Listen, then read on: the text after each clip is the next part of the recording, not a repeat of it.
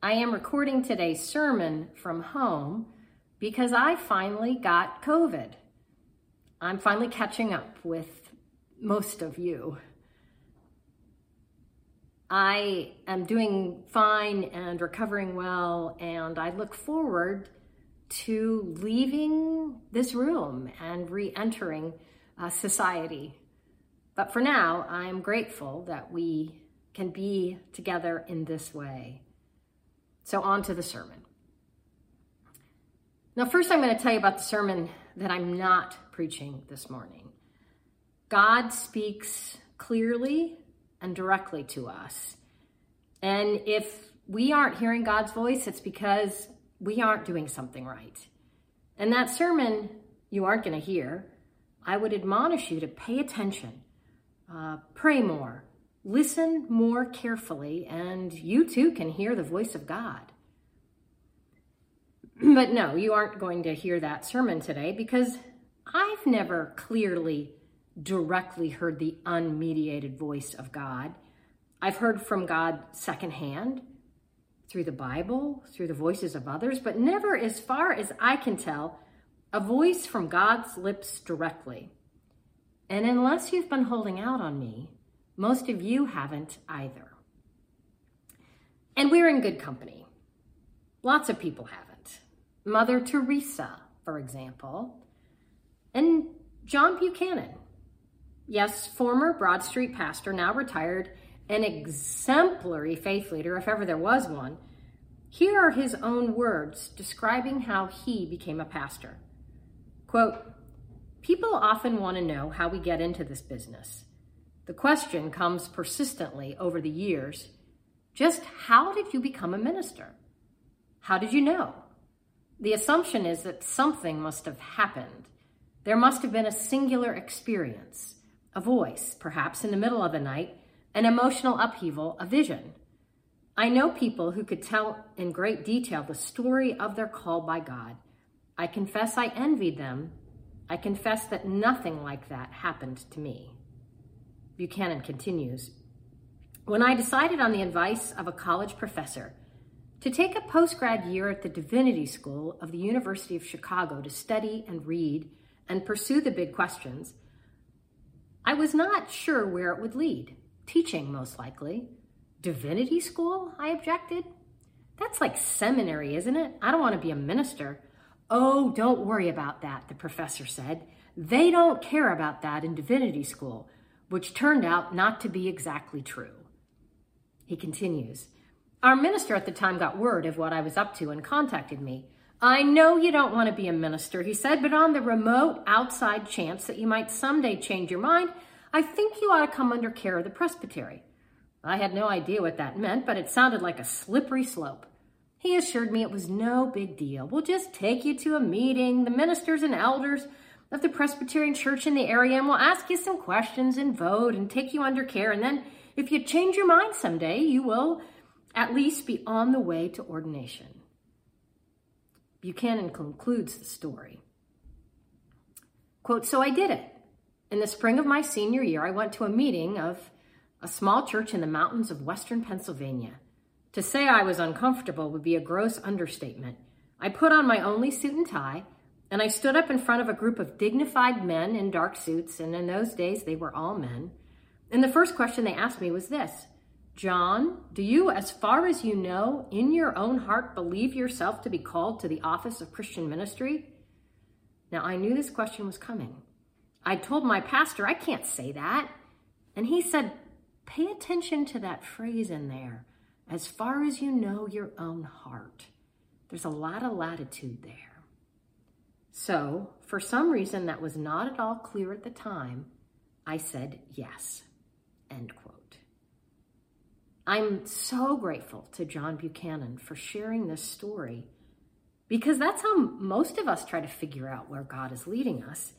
We listen to the voices of others. We try to be honest about our fears and our longings, about our gifts and limitations, and we tentatively move forward as far as we know our own heart.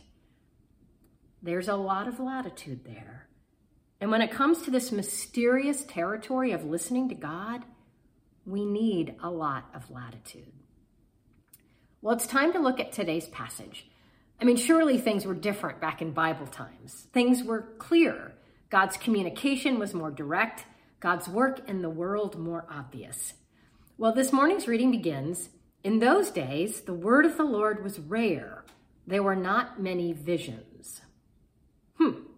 That doesn't sound very promising. But our reading introduces us to Eli, a seasoned religious professional. Surely he is an expert in hearing the voice of God. I was a student at seminary in the final years of a long-term president of that institution, and he was tired out, lacking in energy and focus. His best years were behind him, and it was a tumultuous time at the seminary, and it seemed that everyone wanted change, and the best means to that end was to take over the seminary president's office. And during those frequent office takeovers, he walked the halls with his head down, sighing loudly. When I hear this Bible story, that's how I picture Eli. Head bowed, shuffling the halls of the temple, just trying to make it to his official retirement date. The text tells us that Eli has trouble seeing. He needs glasses, but his lack of sight goes deeper than that. He can't see his own failings and the failings of his son. He can't see the future, and he doesn't see the promise of his young protege, Samuel. Eli is phoning it in. His best years, if he had any, are well behind him. This is not promising. The text summarizes the situation in this way: the lamp of the Lord had not yet gone out.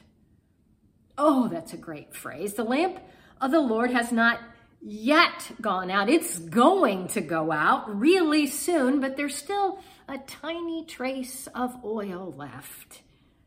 Enter Samuel. He's young, eager. We know he's eager because of where he sleeps, in the temple. He's inexperienced, yes, but his eyesight is good and his hearing is excellent. Well, one night he hears a voice. Now, the text tells us that it is the voice of the Lord, but Samuel, who, remember, has very good hearing, thinks it is the voice of Eli. The voice of God sounds a lot like the voice of Eli. I've been thinking about that quite a bit. Samuel can't tell the difference between the voice of the Lord and the voice of his teacher and mentor. Really? Or maybe, just maybe, this story is suggesting that God speaks to us through other people, sometimes through people whose best days are behind them. The voice of God sounds a lot like the voices of other people.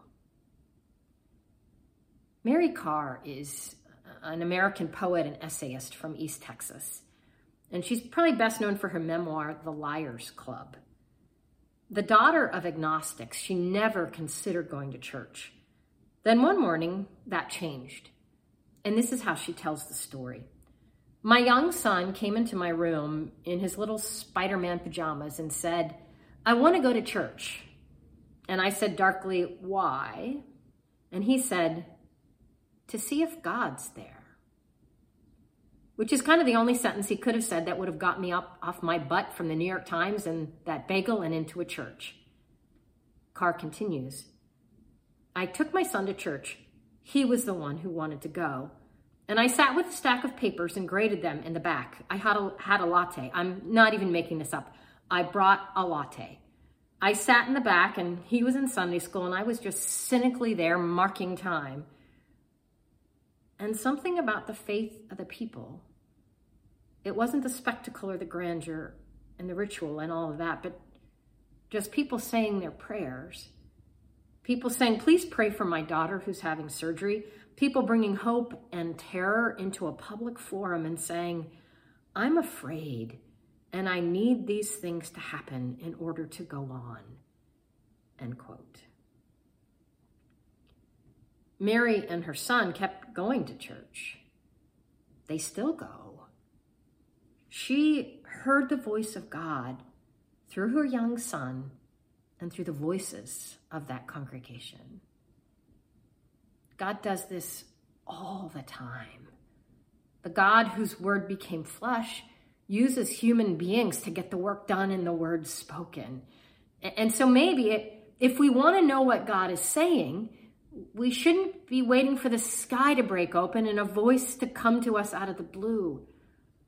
Maybe we should listen carefully to the voices of our friends, our partner, our mentor, our colleagues, our children. Maybe we should listen to the voices of poets and novelists and songwriters. Maybe we should listen to the voices of indigenous people. We listen to our own lives. We listen to our own heart, because that is how and where God summons us. Going back to today's reading, maybe this is a story of God using God's voice to speak directly to Samuel. Or maybe this story captures a more complicated, longer process where Samuel, with help from Eli, catches a glimpse of the next thing God is up to. The same way we figure it out, by praying and listening and making mistakes and talking to people and finding our way and listening to the voices of others. All I know for certain is that God's voice sounds a lot like Eli's. Tired, old, broken down, best days behind him, Eli. That's amazing and wonderful. This story gives us hope that we are never too tired, too cynical, too old, too young, too broken, too confused, too anything to play a role in helping someone else hear a word from God and discern what God is up to in the world. That's amazing and wonderful. Amen.